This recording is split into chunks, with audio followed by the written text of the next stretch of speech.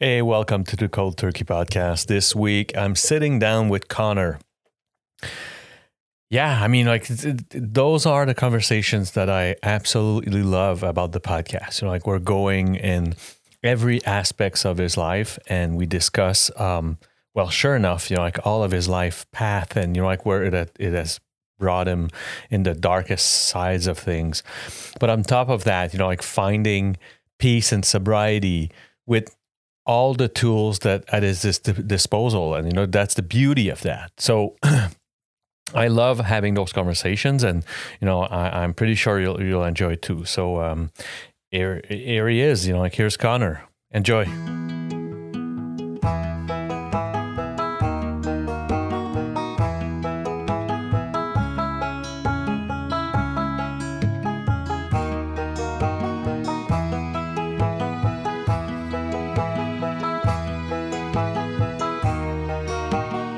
Hey Connor, how are you doing? I'm doing well, man. How are you? I'm doing great. So we're going to kick this off by a few questions. The first one is, where are you located? In what region are you located? And the second one is, how has been the pandemic for you, my friend? So I am located in the U.S. and I'm in northern Florida. I know that you're based in Canada, so for your Canadian listeners, Florida has probably been one of the most free and open places during the pandemic. That's been, very nice to be able to experience. I've been really grateful for that. Our governor shut down businesses for only a couple weeks, and just kind of at the beginning when most states did that and shut stuff down to kind of like slow that curve that they were talking about. And after that, he began to open up restaurants and businesses, and gave everybody the right to go to work and make a living, and the right to go out and make your own choices and stuff like that. And I'm a big fan of that. So as far as our state during the pandemic, it's been, I would say, as close to normal as any other state, probably. There's not a mask mandate enforced here. Most private businesses have, signs and whatnot that you must wear a mask going in. However, it isn't enforced by the local government. They do not impose fines or arrest or anything like that for defying the order. So that's been nice. As far as business and stuff like that, I'm in the transportation industry, so that never stops. So it's been great that I've been fortunate enough to be in that business the whole time, and our business has actually done very well throughout it. I have a lot of empathy for all the people that are out there without the right to go to work and things like that. So I'm very grateful to be able to have that privilege. It is just crazy. I mean, like that at the same time, like there's really something about the fact that, have you seen like a negative impact of like being, let's say, freer in terms of the amount of cases that you guys had compared to other states? No, not at all. So our state actually has less deaths per capita than New York, one of the states that's been locked down pretty much the entire time. Same thing with California. We have less cases per capita than both of those two states as well that have been locked down for pretty much the entire pandemic. Our economy is doing far better than those places because people have a right to go to work and make money. And obviously that stimulates money velocity and people spending and going out and doing things. So our economy has fared pretty well because of it. I would say that there's been no negative impact at all from being freer. I think it's all positive impact, and people having the ability to make your own choices is what a republic is based on. I mean, I'm super curious about that. For me, it's just, so I guess, even like the social gathering and all that stuff, hasn't been quite impacted by the situation in terms of, your day to day, getting together with friends for barbecue or whatever still is a go. Yep, still normal. So I've kept our on-site location open the entire time throughout the pandemic. We never shut down. I gave my employees the option to work from home if that would make them feel safer during the beginning of the pandemic, because we were all kind of still in the unknown of what this pandemic was going to be. So I let them, have that decision to work from home if they would have chose to do that, or stay in the office and work. We've had several cases within our office. All of the people have gotten well. It's been just like any kind of flu or sickness like that. I've actually had it 2 times. The first time I got extremely sick, and it was probably worse than the flu, but I beat it. Everything was fine. And the second time, the only symptom I had was I lost my taste and smell. And I'm assuming that's because my body had built up some antibodies from the first time that I got the virus. But basically, I mean, we've just been living as if everything is normal, and we realize that this is a sickness that will be out there. It is a virus. There's no way to eradicate it. The only way is to live and make smart decisions and continue with your life. I mean, yeah, I mean, like it's coming from, like the old situation here. It almost sounds odd, so I can't. Oh, I know, sure. Like we were talking about earlier, I've seen some stuff on the internet about Canada, and it just seems like to me, it seems unbelievable. I'm like, how could it's like tyrannical? How could this be happening almost? I mean, at the same time, we hear, like a lot of entrepreneurs saying, for example, like the restoration segment of the industry is saying that, like probably over 60%, can you imagine, like over 60% are not going to survive that fucking crisis, so. Sure. I mean, and my heart goes out to all the small businesses, because there's several friends that I have who are entrepreneurs and owners of small businesses, and I've seen the impact that it's had on their businesses and their lives and all of their employees' lives, and it's just so sad to see. It's crazy. It's just crazy, and like it's yeah. I mean, like it's just interesting to talk about.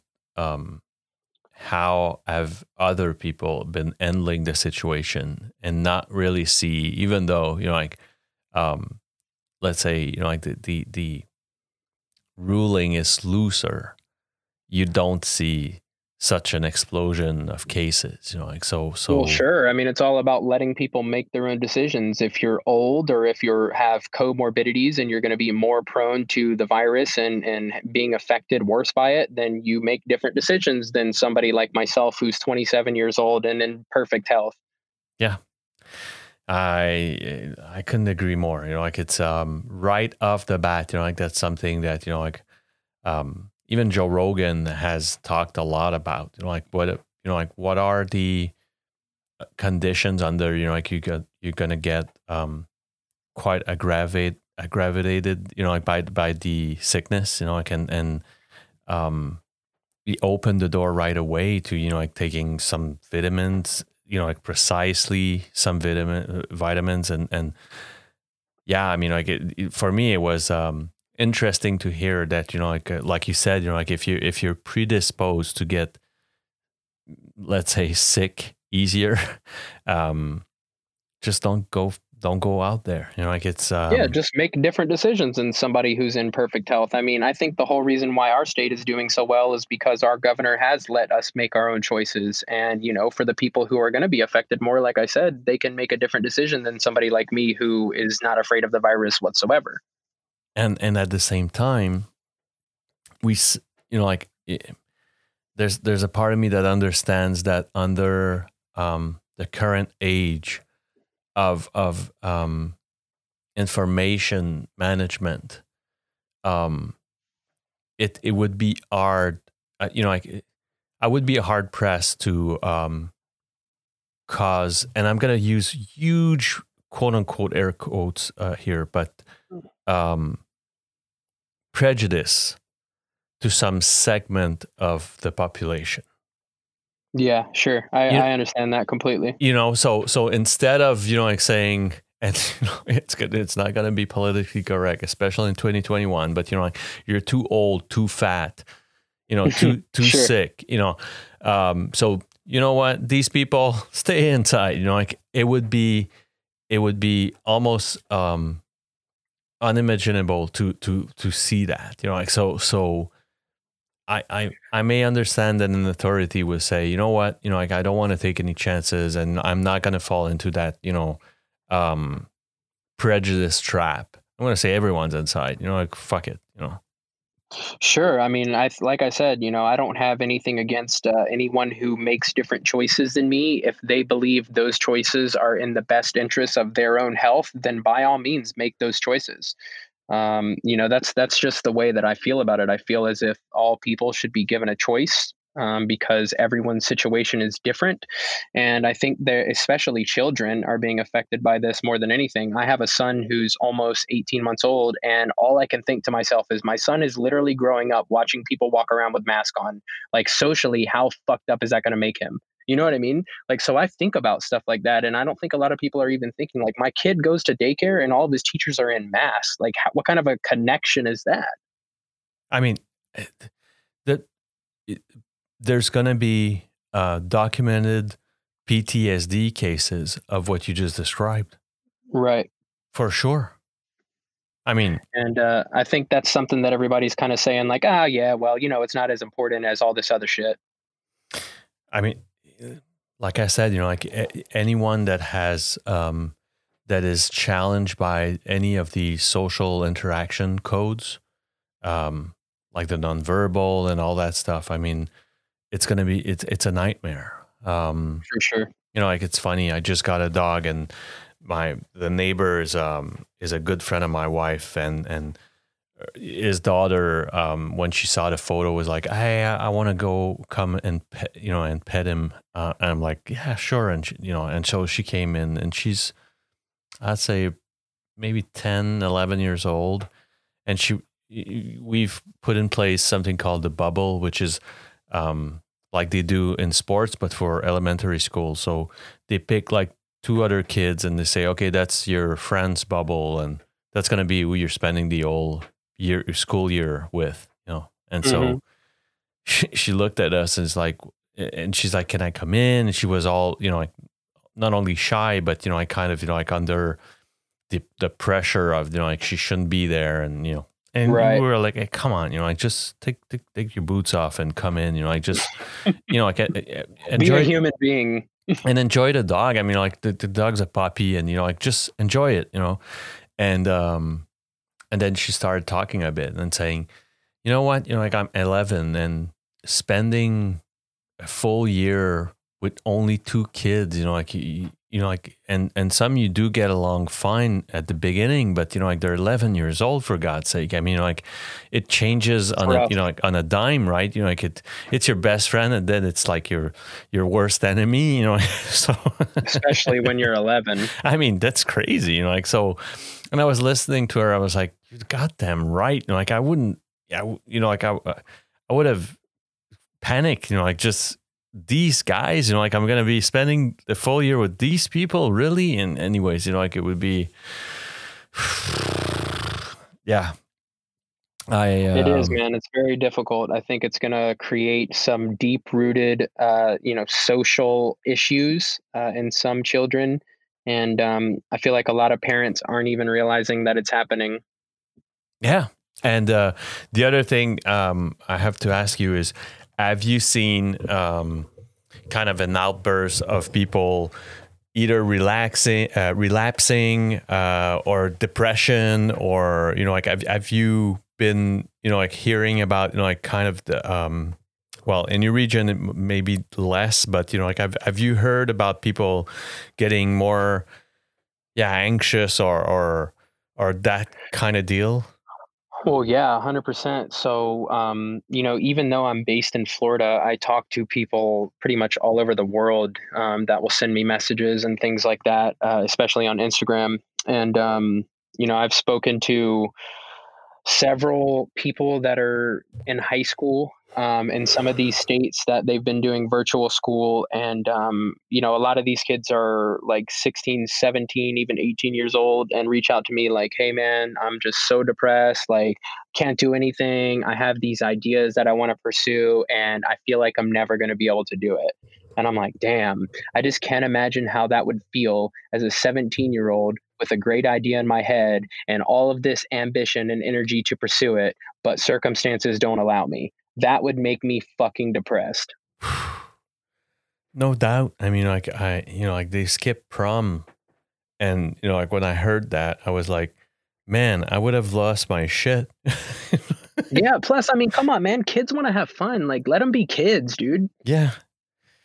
Yeah. I mean, I don't get it. Especially when the research shows that the disease isn't transmitted as much by children as it is by the older people. I mean, come on. Yeah. I mean, and then again, like we spoke about this, like right before we started recording, like there's so many, so much information that goes left and right and left and right that, like almost a year now later, I still am not sure what is, like the right from the wrong, like, so, like it's crazy. My belief will always be rooted in people should have a choice. And that's just what my belief will always be. I'll never say I'm right or I'm left and all that stuff. I just have this huge belief that in freedom, people should have a choice. Yes. But at the same time, that's what we talked about, like there's a lot of people that are quite gullible. And exactly. I would so much like it to be a joke to tell you that Friday, one of the newscast segment was about the argument of maybe doubling our masks. Oh yeah, I mean, I turn on the news every so often just to get a quick chuckle, and I saw that on there as well, and I'm like, really? We're gonna double our mask here? Why don't I just give you mine and then you can wear two, and I'll be fine? I mean, and that's not a bad idea. That's funny because I get in arguments with our landlord a lot, and because I don't make any of my employees wear masks, and the landlord has this thing where in common areas of the building they have a mask requirement, and I don't enforce it at all. So I got in an argument with them last week, and I'm like, I was walking towards the elevator, and she came up to me and she's like, hey, you're supposed to wear a mask. And I said, hey, here you go. Here's mine. Would that make you feel better if you put mine on? Because if you put mine on, there's pretty much no possible way that any of this stuff that I have going on over here is going to get to you. Yeah. And, she kind of looked at me like I had 10 heads, and then I got in the elevator and went upstairs. Yeah, that's crazy. Oh, okay. Enough of that. I'm going to start losing my mind if it's not already done so. Right. All right. So as I do every week, I actually ask my guests to rewind their life story tape to the beginning. And what I mean by the beginning, it's either the first time you did use whatever you'd used that kind of has altered your mental state of mind, or in some other cases, they've been so much impacted by someone else using that they describe this as pretty much the beginning of their life story. Sure. And so bring me to either one of them. I think I would probably fall a little bit under both of those. So just a little, I'll give you a synopsis as short as I can, because I tend to run on when it comes to this kind of stuff. So when I grew up with two alcoholic parents in my home. From a young age, I watched my parents drink themselves into oblivion. I watched my father and mother physically and verbally abuse each other and myself and my brother. And, that unresolved trauma from my childhood festered and turned itself into my addiction later on because I didn't know how to deal with my emotions. And I always interject with this because I have great relationships with both of my parents today. My dad has been sober for almost 13 years, my mom for like almost 20. We have great relationships today, and they are great people. And parents never choose to be bad parents. Nobody's ever born and the parent sits there and says, hey, I'm going to fuck this kid up. I'm going to be a bad parent. It just doesn't happen like that. Yeah. People only know what they know and what they've seen from their experiences. And, they kind of put that into their lives later on. So both of my parents, they had alcoholism in their family. And, sure enough, when nothing's done different, history repeats itself. And that's what kind of happened with my family. And when I was 10, my parents got divorced. My mom got sober and was pretty much like, hey, if you're not going to change your life, I'm going to have to go and do something else. And my dad kept drinking. And we got like a custody split. We went with my mom every so often, my dad every so often. My dad got so bad that we didn't even want to go to his house. Like, we would hide in the woods when he came to pick us up, type of deal.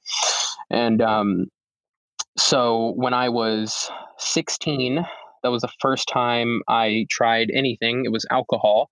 And I was at a party with my friends, and I had just got into a relationship with a girl who was older than me. She was a grade older than me, and in high school, I mean, I know anyone that's listening that's been to high school can think back and think about this. You know, when you're in a relationship with a girl who's in a grade older than you, it's just so cool, and you want to fit in, and you want to be part of that crew.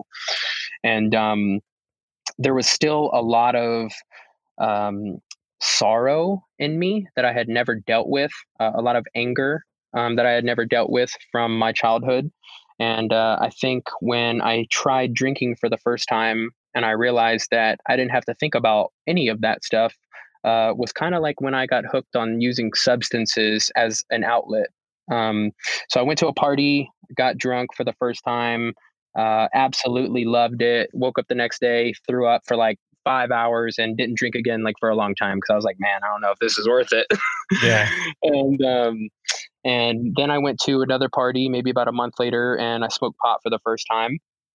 And after that, it was about 6 months later that I started doing just prescription pills like Xanax and painkillers and things of that nature. And about 3 months after that, I was shooting heroin. So my drug addiction progressed extremely fast. And I think a lot of that had to do with the numbing of the emotions that were still there that I didn't know how to deal with. So I got kicked out of high school. I made a rap video of all the things that I thought were wrong with the teachers and the administration and stuff like that. And needless to say, it was very inappropriate. Um, and I got kicked out of that school. And after that, I kind of just went on an absolute tear where I was like, hey, look, you know what? Nothing that I'm doing is going to work. So I'm just going to try to go all in on getting fucked up. And I got Baker acted twice. I went to a wilderness program for 4 months. I graduated from that wilderness program, and then I moved to Salt Lake City, Utah, to a treatment center out there. I got kicked out of my first treatment center for defying the rules, and then went to another treatment center in Salt Lake City, Utah. And I finished my senior year of high school in Salt Lake City, Utah, and I had a scholarship to the University of Utah to play baseball. That was my thing. I pretty much breathed, eat, and slept for baseball. That was my whole life. I always thought that I would just be a pro baseball player and I was going to be set through that. So I actually ended up deciding not to go to college, and I came home because I was in a relationship with that same girl who I spoke about previously when I first drank alcohol. I was in a very codependent relationship. I had no self-esteem. I didn't believe in myself at all. So I was kind of given this ultimatum like, hey, if you're going to stay out there and go to college, we're probably not going to work out. And I was like, oh, okay, well, right now I'm not sure of myself at all. I have no confidence, no self-esteem. I'm completely codependent on this person for my worth. So I'm going to go home and be with this person. About 2 weeks later, I was back on heroin. I was in jail. I did 7 months that time, got out, and I was on probation. I did well for maybe 6 months of that probation. And then I relapsed and I tried to use fake pee at a halfway house I was at to pass a drug test. And needless to say, I'm the most terrible criminal ever because I handed this dude a cup full of cold piss.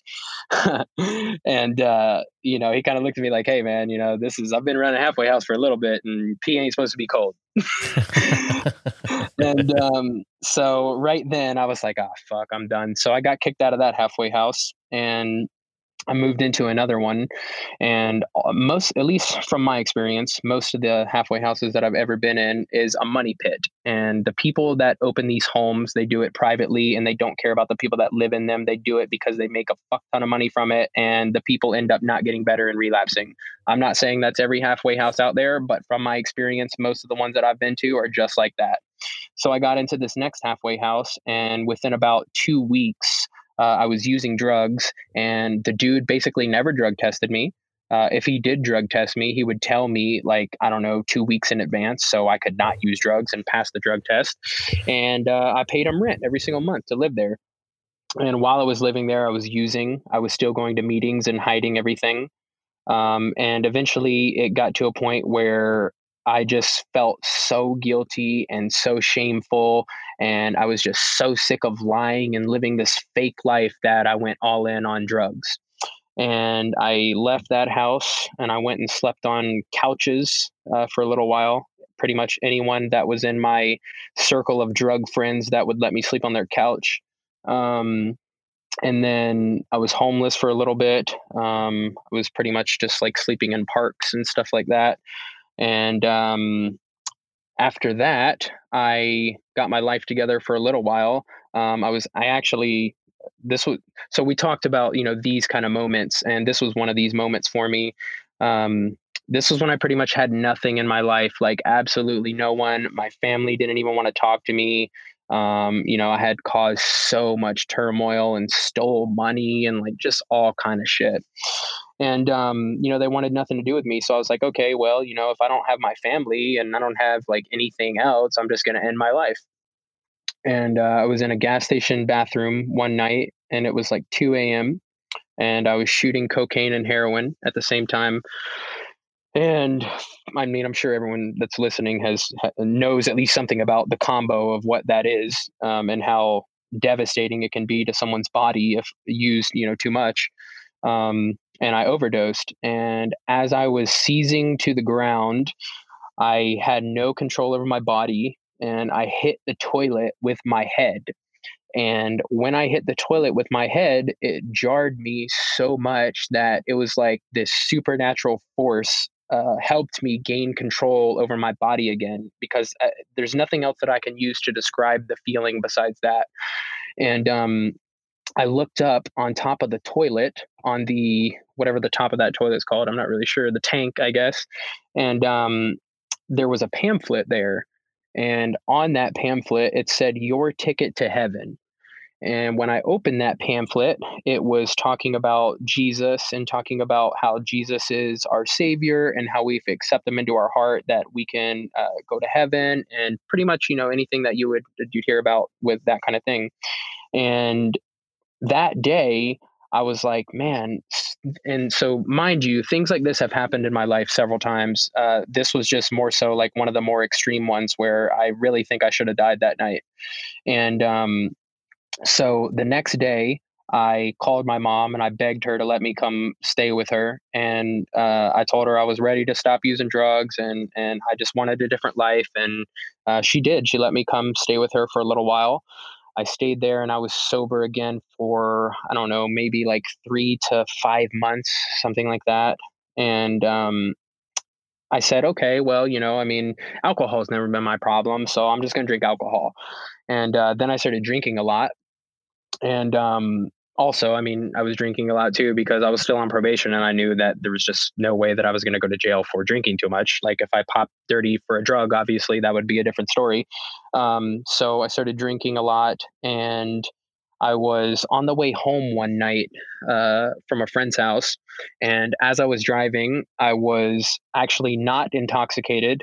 I wasn't under the influence of any substance or alcohol or anything, but I did have a computer duster in my car, and I was huffing that like nitrous oxide. Basically, for any of the listeners that don't know what that is, it basically, you suck it in, and once it hits you, you basically go brain dead and pretty much like feel like you're just floating, weightless, no worries, can't think about anything. So for me at the time, it was an amazing feeling because I still hadn't dealt with the emotions, the underlying issues. So I was driving my car and I was hitting computer duster, and I passed out and crashed my car head on into a tree. I woke up to a ton of cops around me with flashlights, and they asked me if I'd been drinking. I told them no, which I hadn't been. But fortunately for me, the cops didn't believe that I wasn't under the influence of something because it was such a far-fetched situation. How could a kid just run off the road and crash his car into a tree? I tried to lie and say that I saw a deer and that's what made me run off the road. But thank God they didn't buy it. So those cops actually took me to jail for a DUI. Even though I actually did a breathalyzer and did like triple zeros like 4 times, and they still took me to jail. To this day, I'm very grateful for that. But at that time, I was pissed off, and They took me to jail. I got out the next day. And because I got a new arrest, even though later on I didn't have a charge on that case, I still violated my probation. So about a week later, I got arrested for violation of probation. And then I spent 13 months behind bars. After that, I got out and I my dad had a company and I pretty much begged him to give me a job there. I had never done anything in my life for myself, and I was ready at that time to at least try to do something. So I begged him to give me a job, and he did.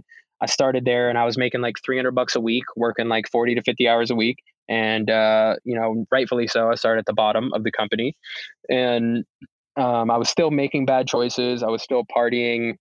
I just wasn't doing hard drugs. And the whole thing that I kept telling myself is it's fine because this is just me experiencing the young 20 years like everyone else is. I saw all my friends going out to bars and partying and stuff like that. And I thought to myself, well, why can't I do that?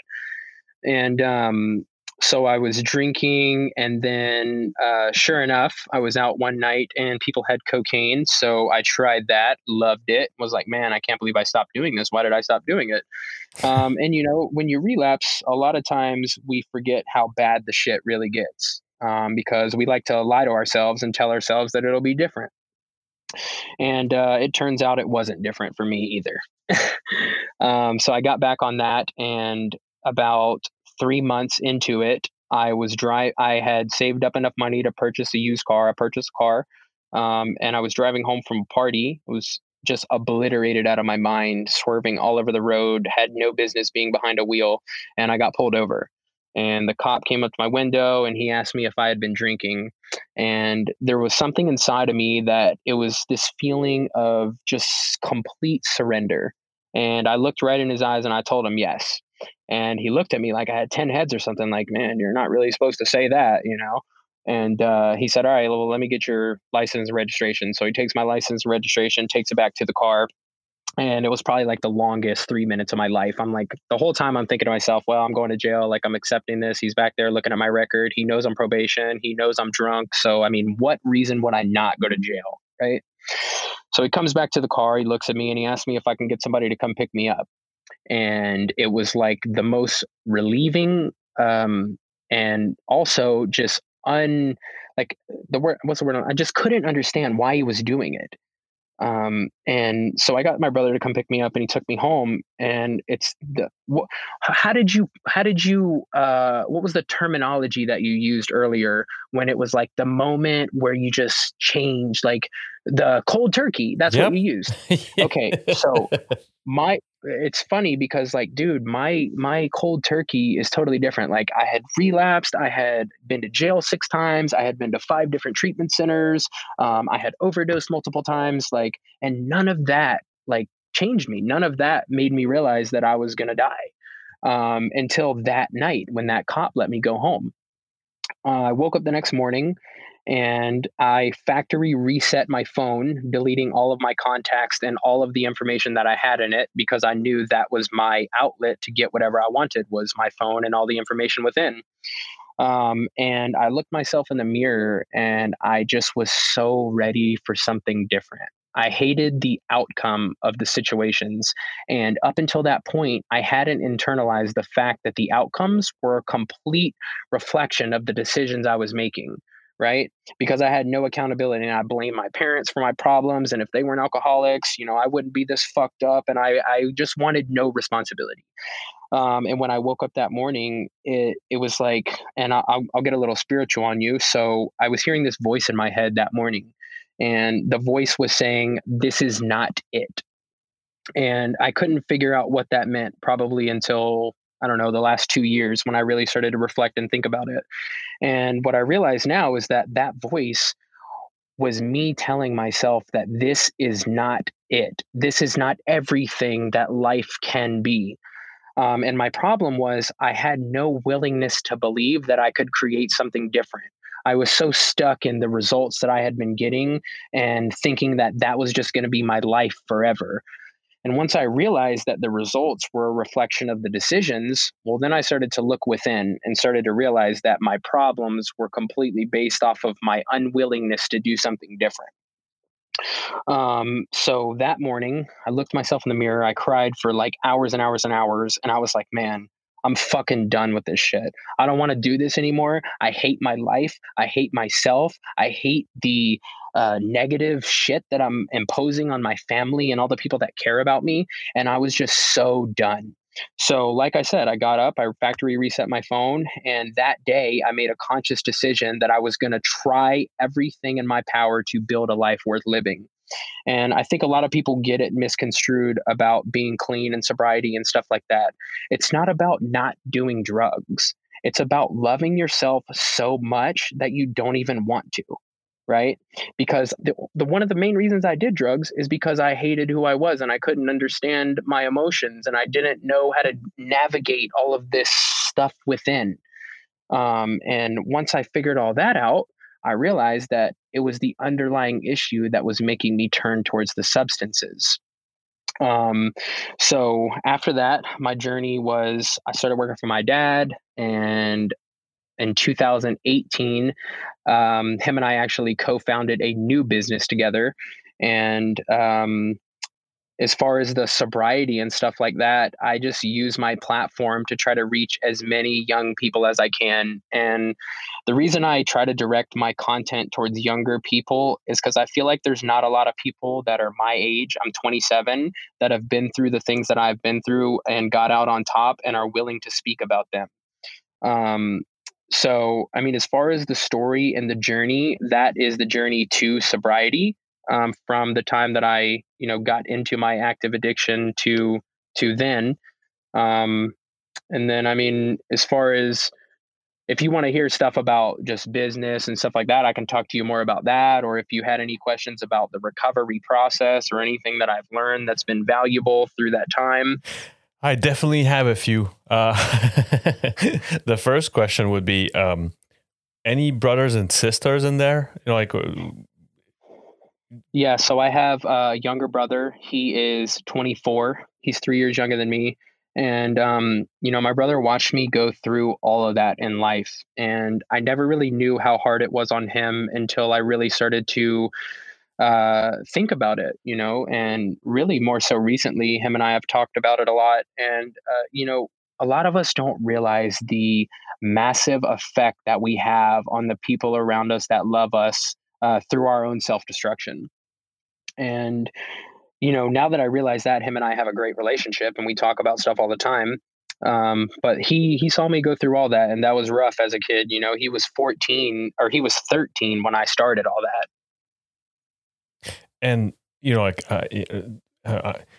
I love talking about kind of the like the family picture, but what was there a moment that your parents tried to or saw any like red flags of your behavior, and do you remember any of the I'm saying the parents, but sometimes it's some figure of authority, like like the teacher, or kind of like raising the flag and saying Conor is kind of taking like a left Oh turn. yeah, for sure. Left and right. I had that all the time. So you got to think about my parents too. So my parents were alcoholics growing up, and my mom got sober when I was like 10 or 11, but my dad didn't even start trying really to get sober until I was like 15, and then my dad got sober when I was 16. So you got to think about the parents' perspective. They're still navigating their own sobriety and their own recovery and their own, coming back to being a healthy person. So, how are they going to help me navigate that if they don't even know how to do it themselves? And they tried with so many different things. We did counseling, rehabs, groups, all the things that you would think that a parent would try to do with a child that's going through, circumstances like that. So yeah, they definitely did try. I had a coach around me who made a tremendous impact on my life. He was my baseball coach from the time I was like 8 years old, 8 or 9 years old, until I left high school. And I remember one day I was in his office and it was my junior year of high school. And at that time, it was like in the midst of me getting really, really bad in my addiction. And he just looked at me and he just broke down crying and he was like, man, you can just do so much more than this. And like, I'll never forget that to this day. Because like those kind of people were not around as much like in my life as far as the people that were encouraging and helping me believe in myself and stuff like that. I grew up in a home where it wasn't cool to have emotions. You can't cry. If you that kind of stuff, basically you're a bitch. Was kind of like the household that I grew up in. So I think a lot of the deep rooted emotional issues were from that childhood time. And my belief about addiction is that it is completely based off of unresolved trauma. And that unresolved trauma leads us to try things to basically numb our thoughts about that trauma because we just don't know how to deal with it. And we don't have people in our lives that are helping us navigate that stuff. So. And, like you said, like there was a moment where you say that can't be it. Like it's funny because that's pretty much like this, the question I asked. So like, when was that moment of, like kind of realizing that this shit can't be my life. I could over and over and over repeating the same fucking errors and the same fucking, like damaging behaviors. Can you elaborate on that? Yeah, definitely. So I had a lot of those moments throughout the process of trying to get completely clean. And I think the difference with this specific moment is I made a decision that day that I wasn't going to give up when shit got hard because that was my problem. I was the person who loved the feeling of being motivated, but had no follow through with the actual actions. And that was my biggest problem. I would get halfway through something and it would get hard as fuck. And I would be like, man, I don't think I could do this. And then the confidence would be gone and the insecurity would surface and I would just quit because I didn't want to fail. And then when I got to a point in my life where I realized that failure was the path to success, I started to fail early, often, and all the time. So, I think I had a lot of those moments, man. I think it was more so when I realized that it was more so about the patience, because I had such like an instant gratification mindset. And that was part of my problem with trying to get clean is that when shit didn't get good, quick, I was like, hey, well, this ain't the answer. That's, there's definitely, it's really tough, to find find what's going to make it right while thinking about, like that, what you're doing on a daily or, like on a regular basis is wrong. For sure. I think for me, man, really, counseling kind of hit it on the head for me. So, in 2016, I started going to counseling once a week. And at first, it was just part of the requirements of my probation to see a counselor once a week. And I kind of did it just as like, hey, look, I got to follow the rules and I'm not really going to learn anything from this shit. So I went in with a closed mind and it took me about 6 months to open up and be like, wow, maybe this could help me. And after I did that and I went through this period of huge self discovery, I kind of realized that I could take control of my life on my own. And, I didn't need all of these programs and whatnot to tell me how to do it. So when I went to counseling, I had a lot of self discovery and realized that my issues were not the substance. My issues were completely based off of unresolved trauma in my life that I didn't understand how to deal with.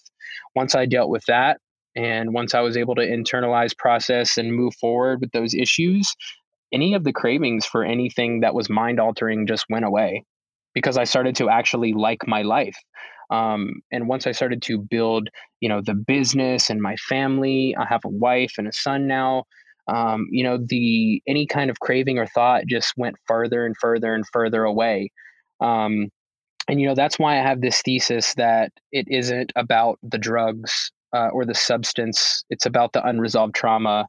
Because I would have never, ever, ever been able to stay clean if I didn't fix those underlying issues. I would have always went back. I would have always relapsed because I would have never known how to internalize, process, and move forward on any of those things that had happened in my childhood.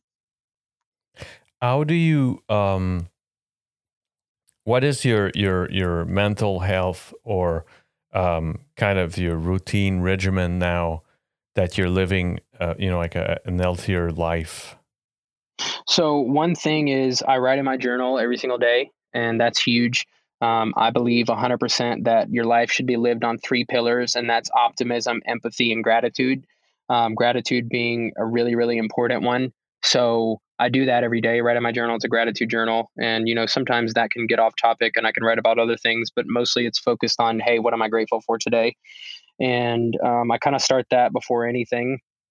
And secondly, the biggest thing for me is giving away what I have. So, and the reason I say this is I have somebody who works for me, and she's actually known me since I was a kid. And she had a son who was a year younger than me, and he overdosed on fentanyl. Didn't even know that it was fentanyl, and overdosed on it and died. And it affected me like heavily, and I couldn't understand why at the time. This was maybe like 2 or 3 years ago, and I couldn't understand why it affected me. And I realized it was because I wasn't doing anything to change the outcome of that kid's life, even though I knew I could. Even I know it's not, the greatest way to think like there's something I could have done, to prevent that. But I knew personally that I wasn't doing enough with the gift that I had, which was my life and being clean and having a great life. Like I believe that I have this to share the possibility of this with others. Did you feel you had pressure to, or still have like a sense of duty of giving an example out of, like what you've gone through? Yes, I do 100%. And I feel like that's actually part of my purpose. So there was a time in the business where I was just completely burnt out. And I mean, like, I didn't really even like going to the office. It was just like operational burnout, doing the same stuff every single day over and over and over again, not changing it up.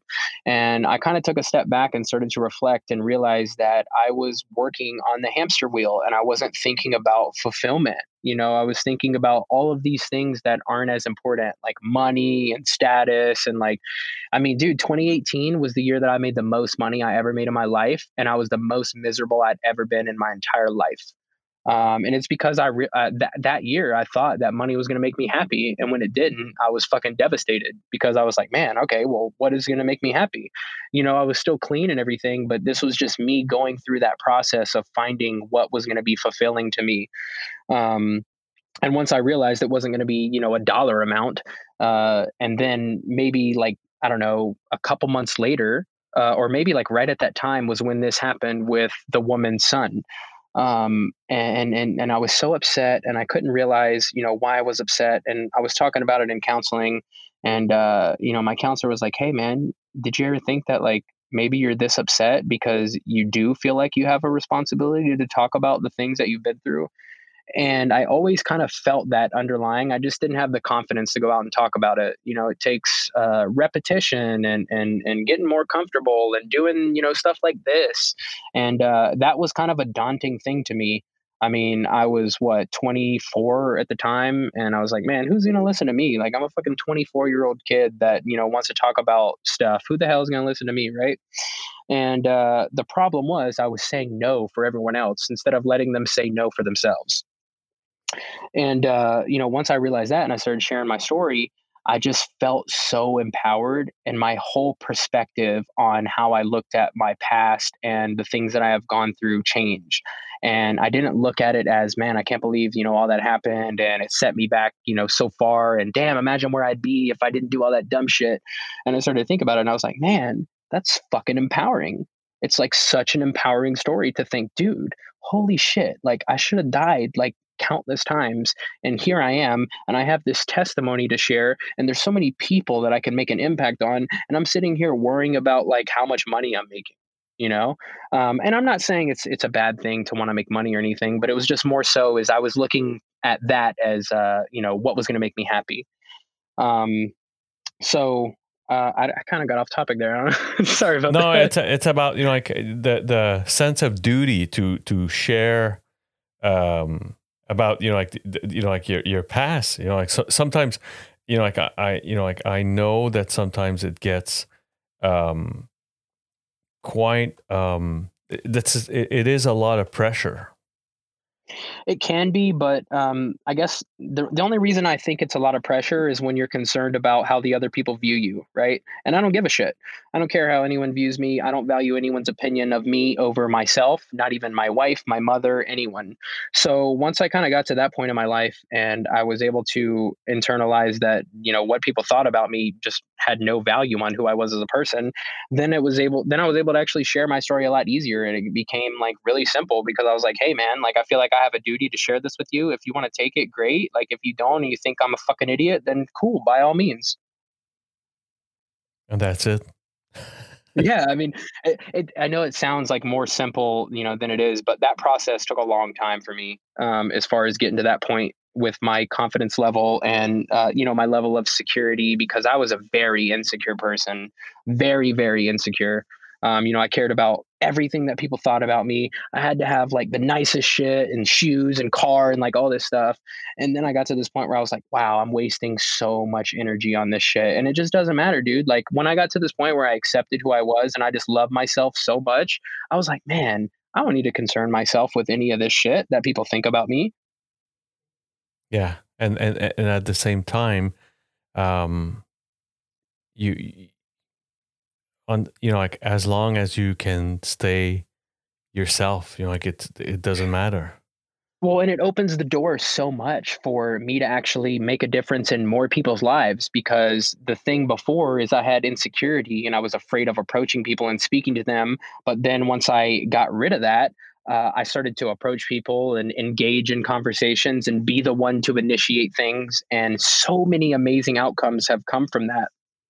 So, I think when you get to that point where you can realize that like it's all about your love for yourself and like how you view yourself, and not about what all the other people in the world think about you, then you can make such a bigger difference. Yeah, I was about to say it's not about image management, right? Like it's all, No, I mean it's not. And think about this, dude. Like my company did fucking 70 million last year. Like, I don't know, that's pretty fucking huge, right? But I'm not walking around like, oh dude, like, hey man, I'm the best, like we did this boss shit. Like, no, I don't give a fuck. Like the more money that the company makes, the more people I can hire, the more people I can make an impact on. That's the way I look at it. it's great. And, as long as you're genuine, like you kind of, yeah, just being transparent, like it's just, there's no pressure into that, like you're yourself, like you just stay Dude, being it's you. such a relieving feeling when you stop trying to impress the world. It's crazy. Like It the is. what you see is what you get thing is powerful. It's And quite you know what? powerful. People respect you 1,000 times more for it. And the ones that don't, it's because they don't value authenticity themselves. Yes, and at the same time, like there's we're in such a weird period of time, like where all of that becomes like so important. Like the best selfie, the best Instagram post, the best this that. Like it's just nuts. Like so. I get it that people don't want to show their weaknesses and or talk about them. Like so it's I think it's even more challenging right now. Yeah, I mean, I think you're right 100%. With where we are culturally in the world and just especially in society in America, I mean, dude, it's crazy. Like the cool shit is like having the nice house and the hot girlfriend and the cool car. And it's like, bro, yeah, call me when you're depressed because you realize that none of that shit's going to make you happy. Exactly. And like there's And we're like in this like fake it till you make it culture. And I fucking hate it, dude. Because in my opinion, fake it till you make it leads to depression, right? Because most of the people that try to fake it till they make it, well, they're not actually putting in the effort to make it. So they never will. And then when they don't, they'll think to themselves, damn, well, if I can't make it, then I guess I'm going to be depressed because there's nothing else that I can do in my life. But they never were putting in the initial effort to begin with. yeah, but like sometimes I flip that fake it till you make it upside down, like meaning that sometimes you just don't believe you can do something. And I like I tend to say, well, fake it, like just, you know, You know what I tell people? I don't tell them to fake it. I say, okay, good. Guess what? You can talk yourself into that. you're right. You're Because right. the But biggest thing, man, is the mind can be your best friend if you learn how to talk yourself into shit. When we were using drugs, we were talking ourselves into some shit. absolutely. So why Absolutely. can't we do it now? Oh, I'm not, like I'm far No, from saying the opposite. I'm not saying you're saying we can. I'm just saying, my perspective is like, hey man, fuck the faking it. Let's just have a conversation and I'm gonna talk to you about why you're worth it. Oh, and like I love that. Like what I'm saying sometimes because of the very low self-esteem that people can have of themselves, like you're just like, okay, but pretend and move on. Sure, I can definitely see where you're coming from with that. Because it's gonna, like it's gonna almost leverage itself out by the time you're gonna attain those objectives. And so sometimes it's all about the early days of that podcast, for example. Like there's I think like 20 million podcasts a year coming out. Like it's just the numbers are staggering. And so your low self-esteem brain will would tell me just don't fucking launch that. Like you're gonna be like a grain of salt in the ocean. Why would you do that? But then again, it's like no, because that fuck one it. person needs that grain of thought or that grain of salt. Exactly. And then you that's where you pretty much fake it as if you were Spotify number one. You know where I think a lot of that comes from though, because I used to think about this too. Like I was saying earlier, I didn't want to share my story because damn, who's going to listen to me, right?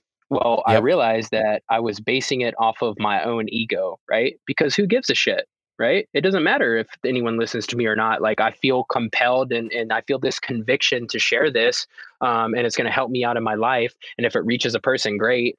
It's not about like, hey, well, man, I'm not going to have this massive thing, because I feel like a lot of people just never start because that's what they think. And but I understand both side of that. Like I do this on like this thing is a money pit for me. Like I've spent money on buying the hardware.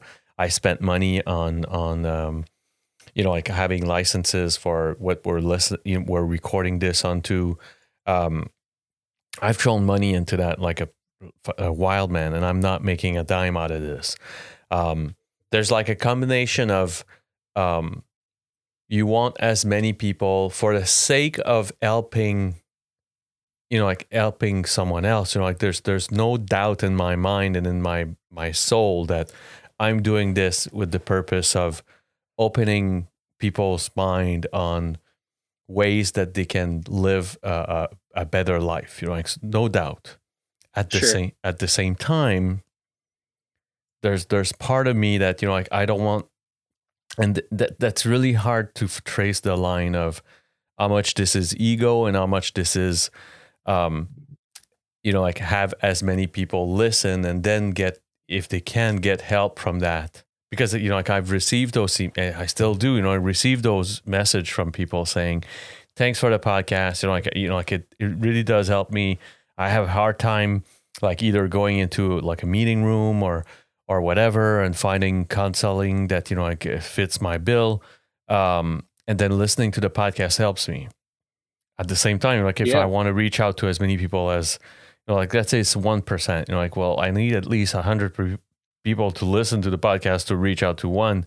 Like so there's like always like a mix and just like a mishmash in my brain of okay, so if I pay for that whatever like Facebook marketing campaign of like that of my website or whatever, am I doing it for the right reason or I'm doing it because I like it's nice to see more followers on my Instagram feed, like which is just fucked up, like that's not, it's even within myself I do, but within myself I do have those kind of dilemma of like am I doing this for the right reason? Yeah, I mean like it's always the same goal, like it's as much people as I reach out to, if it's 1%, like and then I reach out and 200 people listens to the podcast, that means two people. Well, I mean, I would almost challenge you to think like this, like, hey man, just because you're making an impact doesn't mean you can't make an income with it. You know what I mean? Oh, that's the other part. Like, oh man, I mean, I feel like the old age Christian era of money shame in my own fucking brain, Connor. Like, so. Sure. So no, I get it, dude. Recently, some co-op of podcasts has approached me, and I've decided to be part of that. Like, and which is like 200-300 podcasts worldwide that they just collaborate together to help each other.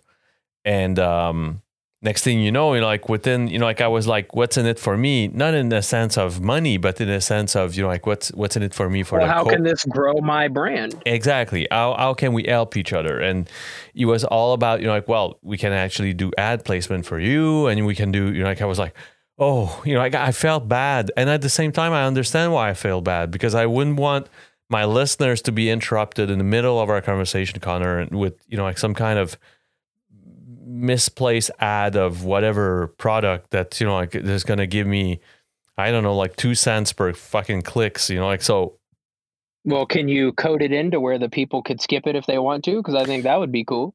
Well, that's what's called a Patreon, right? Like, which is like that's making a Patreon out of your podcast is probably which I did, like, so, and then I'm working on that, like, but it's hard because, like again, like it's like I told you before we started recording, especially in Quebec, there's really something about like well, first of all, it's been generations that, like our relationship with money is just a mess, like, so, like we don't talk about people's income. We don't talk about people's debts. We don't talk about, it's a shameful conversation all over. Really? So that's just like where you're at. Pretty much the culture is kind of like that. It is big time. Really? Big time.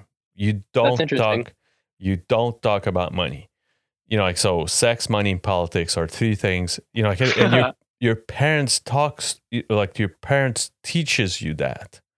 Really? Sex, money, and politics are the 3 things you don't talk at dinner table. I definitely agree about like, hey man, you shouldn't be going out talking about your sex life with everybody. So yeah, I mean, I'm a fan of that one.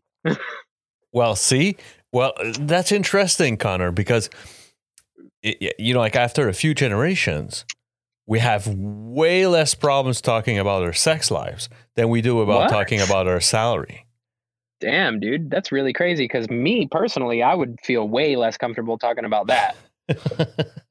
Where is that? I mean, I think it's just because like I really value the what's the word? The sacredness of a marriage between 2 people. And what the fuck am I going to go out and talk about my interpersonal dealings with the person that I care about most? Like, fuck that. I feel like that's so disrespectful. I hear you. What I'm saying is that, like the same attributes or adjectives that you gave to your intimate life, some will say about, like, why would I share such secretive and like confidential information with you about my salary and income? And you're like, well, no, what? I mean, I definitely agree with like, hey, you shouldn't go around bragging about your salary and income. But I mean, talking about money, like I talk to my employees about money all the time because if there's anything that I can do to help them manage their finances and make investments and just have better lives, like, of course I'm going to do that. And then again, like it's all about the personal relation that I think it's almost like the nation has developed with money that's kind of a bit messed up. I mean, I think a lot of that also has to do with like the media talking about how the rich are evil and all this shit. Oh, big time. And then again, like it's good intent, like almost like I've spent many hundreds of dollars making this podcast work. Like it would be just logical for me to say, just for the sake of breaking even, like it wouldn't be bad. I don't want to go Joe Rogan, fuck you money, 200 million thing. Like that's, and I understand that, like it wouldn't even be, what I'm doing is not mainstream. Like what I'm doing is not, like it is for like a super niche pocket of individuals. I mean, dude, I kind of like the whole concept just about cold turkey and not even really directing it about addiction, dude, because like there's so many things. I mean, dude, people quit like fucking binge eating cold turkey because they're sick of being fat. Like, what? Absolutely. And like I told you, like I want it to be expanding to all of these situations where someone breaks the whatever cycle. For me, a cold turkey moment means that, like you can actually break whatever cycle that hurts you. Sometimes it's, some will, like some will stop or try to be more moderate or reasonable on their training regimen, for example. Yeah, and for me, that works too. Like I've hurt myself by overtraining. And so like it's a long debate about like nature or nurtured and all that. Like sometimes, like for me, sometimes it's almost like a rabbit hole of conversation. But I know I do have that obsessive and compulsive gene in me. Yeah, so it's not a bad thing. Oh, that's where I have it too. Exactly. And I could have tell, but like what's interesting about that is when I touch, like I was about to say whatever I touch, but not necessarily, but like I can I overeat? You just become very passionate about the things that you do, which is great. That's nice. I've always said that my wife will lovingly say that those are my passions, quote unquote. Yeah, man. But then again, sure. if I, like I always kind of say the same thing, like if I spent 3 nights not sleeping, compulsively and obsessively thinking about something that passion, like that passionates me. Sure. Like I'm hurting myself. Well, and you'll love this, dude. I always ask myself this question. Anything that I go into passionately, because I'm just like you, I'll go all in and I won't sleep. I'll just fucking do it, right? So I always ask myself when I'm going into anything, at the expense of what? ? That's exactly it. But it's precisely when so there's a next to that, which is to the expense of what? And is the answer is I don't fucking care, you're actually hurting yourself. Yes, exactly. You're 100% right. Because you have to know, because, hey, man, like everything you do has an expense. And I'm not even talking about money or anything. I'm talking about it could be, something in your relationship that isn't as good because of the time that you were spending before. It could be something with your relationship with your children. Like it could be anything, dude. It doesn't have to be money. That's why I say, like, at the expense of what? Like, hey, okay, I'm going to go out and drink till 2 a.m., but then I got to go show up at work at 8 a.m. Well, I'm probably going to be worthless, right? So when I went out drinking, it was at the expense of my next work day, me being a shithole the whole day. Yeah. And it's like I said, like sometimes it's all about understanding that, like this is pretty much a gene I got in me. And I need to be careful about that gene. That's it. You just got to use it right, bro. That's it. Yeah. But just got to use it right. I totally agree with you, but like sometimes it can happen with a bag of fucking chips, and sometimes it happens, and like I don't have time by the end that by the end I've emptied the bag, that I've asked that answered that question, like to the expense of my fat ass, like. But really though, man, that's true. There's an expense to everything we do, whether it be good or bad. I think expense has such a negative connotation, and I could even say consequence, because consequence isn't negative or positive. It's just an outcome based off of decisions. Exactly. And, like, that's why this is such an interesting conversation for me. And so when someone, like, and that's what makes a cold turkey moment even more interesting, because what happened? Because, like a few years back, either of I would be probably too stoned to have that conversation, but, like we didn't ask ourselves those questions back in the days at all. Definitely. We had no awareness. And we didn't care. It was more, Well, you can't really care if you don't know that that's more important, you know? Like, I think a lot of people, the reason why they don't care is because they don't know that there is an alternative.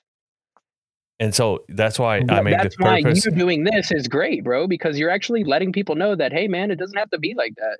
Exactly. And that's why I make the purpose of the podcast discussing about what, like, what is the strike of lightning? What is this? Like, what's going on? How come our brain all of a sudden changed the way it thinks about, like, precisely those obsessions and compulsions?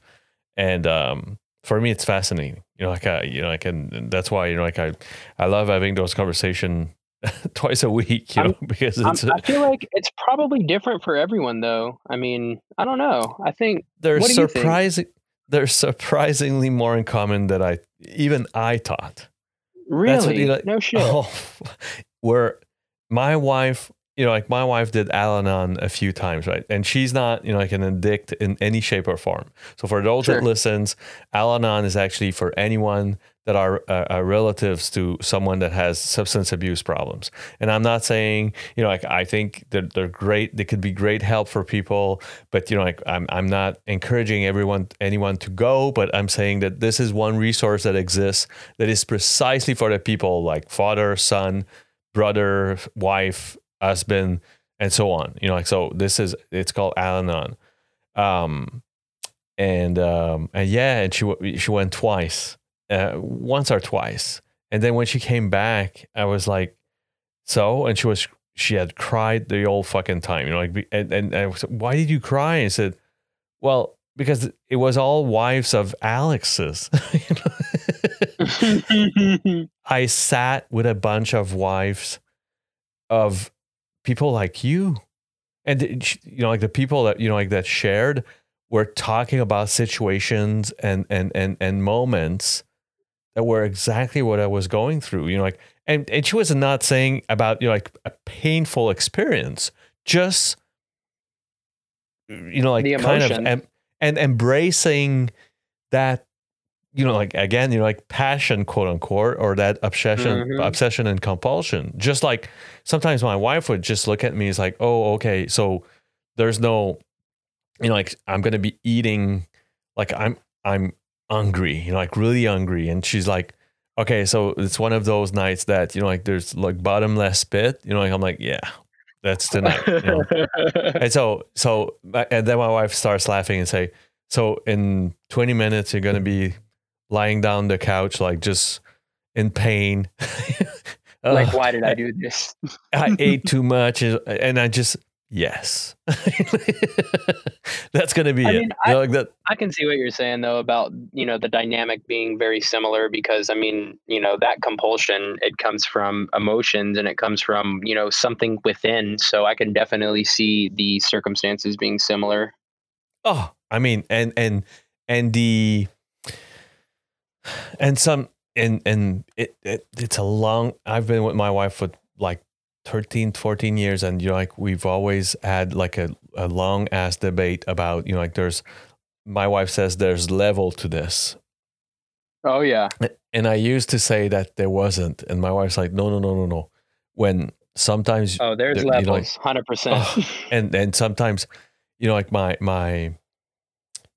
like, I've brought some people that were, like, addict friends, and she's like, there's some of the people that you've brought, like, to parties or whatever, that they just suck the attention or air out of a place in seconds.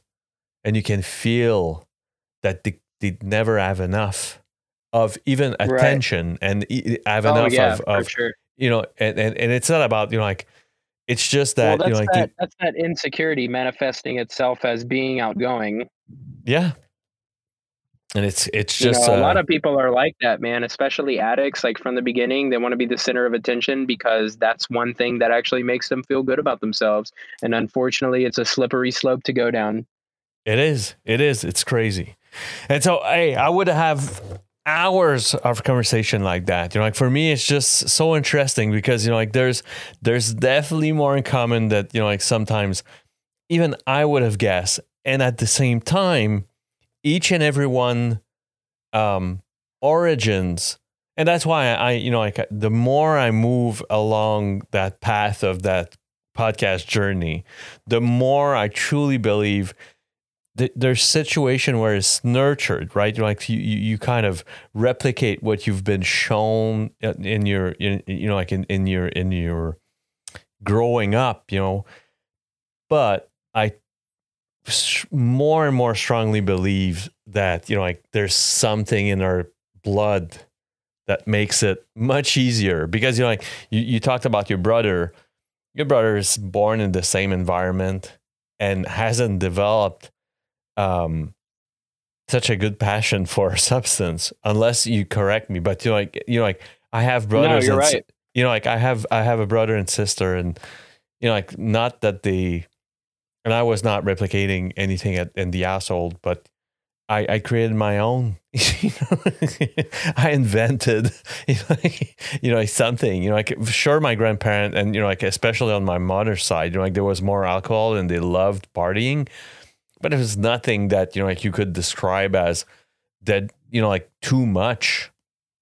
They were heavy drinkers for sure, but like they would have never been labeled as alcoholics, even though later my grandfather was most probably like a severe alcoholic, but yeah, I mean, like that, like it wasn't something that, like so for some that, like would say, oh yeah, but like you've learned by, like nurturing, like to develop the addiction. I'm like, nah, there's something in me. Well, I mean, I don't know. I would challenge you on that just because, like, the way that I view it, we spoke about it a little bit before. I don't view it as a disease and like, just something within me that has this compulsiveness to just, get high until I kill myself. Like mine was completely based off of emotions that I had no idea how to deal with. And so like a lot growing up when my parents were alcoholics and, they were abusive and stuff like that, I always felt like I was a protector for my brother. And I kind of felt like I bore most of the burden of that kind of stuff from our childhood. If that makes any sense, the way that I view it is the unresolved trauma is what led me to use drugs. And then once I was able to resolve, internalize, process, and move forward from that trauma, I had no issue because I didn't even feel like altering my state of mind.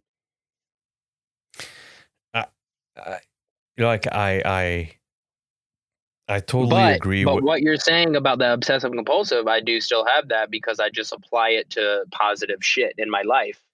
Exactly. But too much of good can be bad as well. Oh, you're right. That's why you just have to have that. The biggest thing, dude, that I've realized in my life is if I just have so much self-awareness, like There's no way that I'm going to get too far gone because I'll realize like, hey, I'm headed down this road that I probably shouldn't go. Exactly. And the more time I accumulate in my sobriety, the more I that switch turns on quicker. Yeah, right. Gotcha. Like so you're absolutely right. But like there was, like in the early days of my sobriety, out of, like what have popped in my mind, I could be traveling to go buy something that I didn't have the money for. Put it on the credit, right. Like because I was compulsing on getting something new.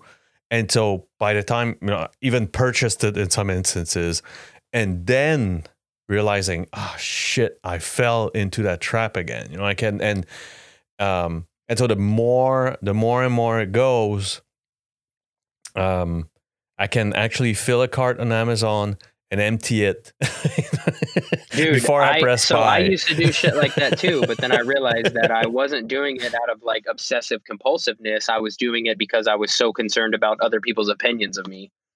But that's because the other thing. You would buy stuff probably like for the podcast and stuff for your home and shit like that. Like I would buy stuff that would make me just like look like I was better off than I was, if that makes any sense. Yeah, I get it. Absolutely. And then like there's this as well, like so for me it's just I mean like it's just like flattening the curve, right? Like it's flattening those spikes.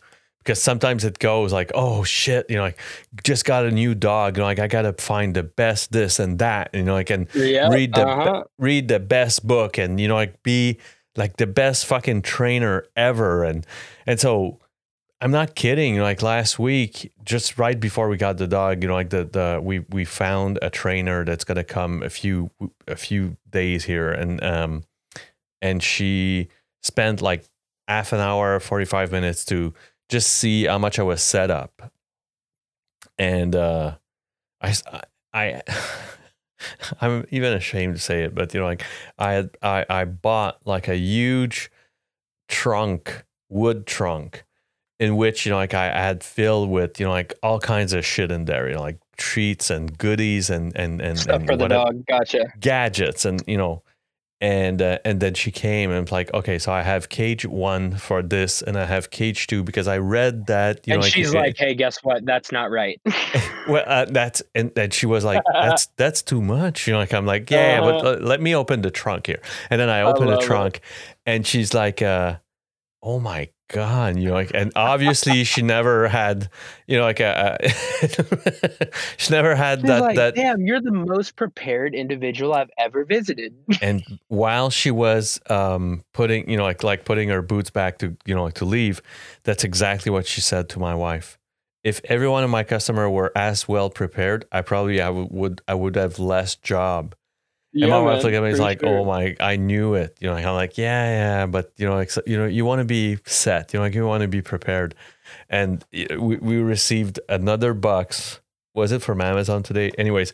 And she looked at me, she's like, still? I'm like, yeah, there was some backlog. I'm sorry. Like, so there's, I mean, I don't know. I don't think that's necessarily a bad thing though, man, because you're doing your due diligence, It is not. It's just that if where it is bad is, like if you, top your credit card, lie to your wife that you're topping your credit card. Yeah, definitely. Like that vicious cycle, like that's where it becomes like sometimes a vicious cycle of stuff. But sure. And then, like you kind of, you put like a few rocks on your backpacks, right? Like the rock of lying, the rock of shame, the rock of, and so that's exactly where it's heavy quick. Big time. And so with all of that, Connor, I have to thank you for your time.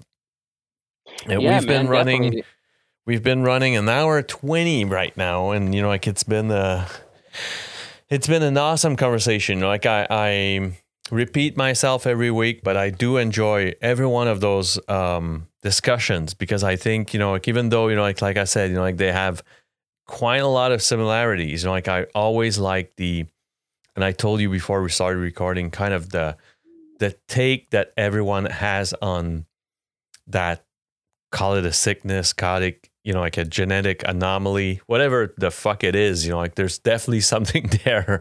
And, like there's, I think as many people that have been afflicted by those challenges in their life, that there are solutions to get it out of them, like, so, and so I just got your take on it, Connor, and I appreciate it. It's really appreciate the conversation. Yeah, man. I mean, I appreciate you having me on. People like you that give me a bigger platform to be able to share my story is amazing. I feel like the more impact that we can make collectively as a community, the better. Absolutely. And before we finish that podcast, are there any places on which you either like share the wisdom, like, or talk about it, or, like, is there any way that people can actually reach out to you? Yeah, definitely. So I actually just made a new Instagram. My old Instagram was Connor Miller Media.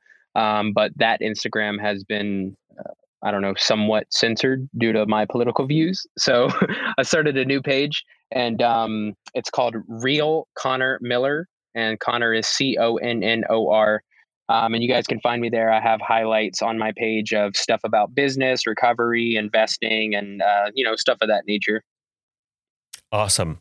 So for everyone listening, if you scroll down to the description, you're going to find all of the links that Connor's going to share with me. So, you can find him easily. With that, I thank you again, Connor. Really appreciated your time. And I wish you the best, buddy. Both in all of the businesses, ventures that you start off with or continue with, and your own personal life as well. Yeah, I appreciate that, man. Definitely wishing you the best as well. I'm sure this won't be the last time we speak. Of no doubt. Take care.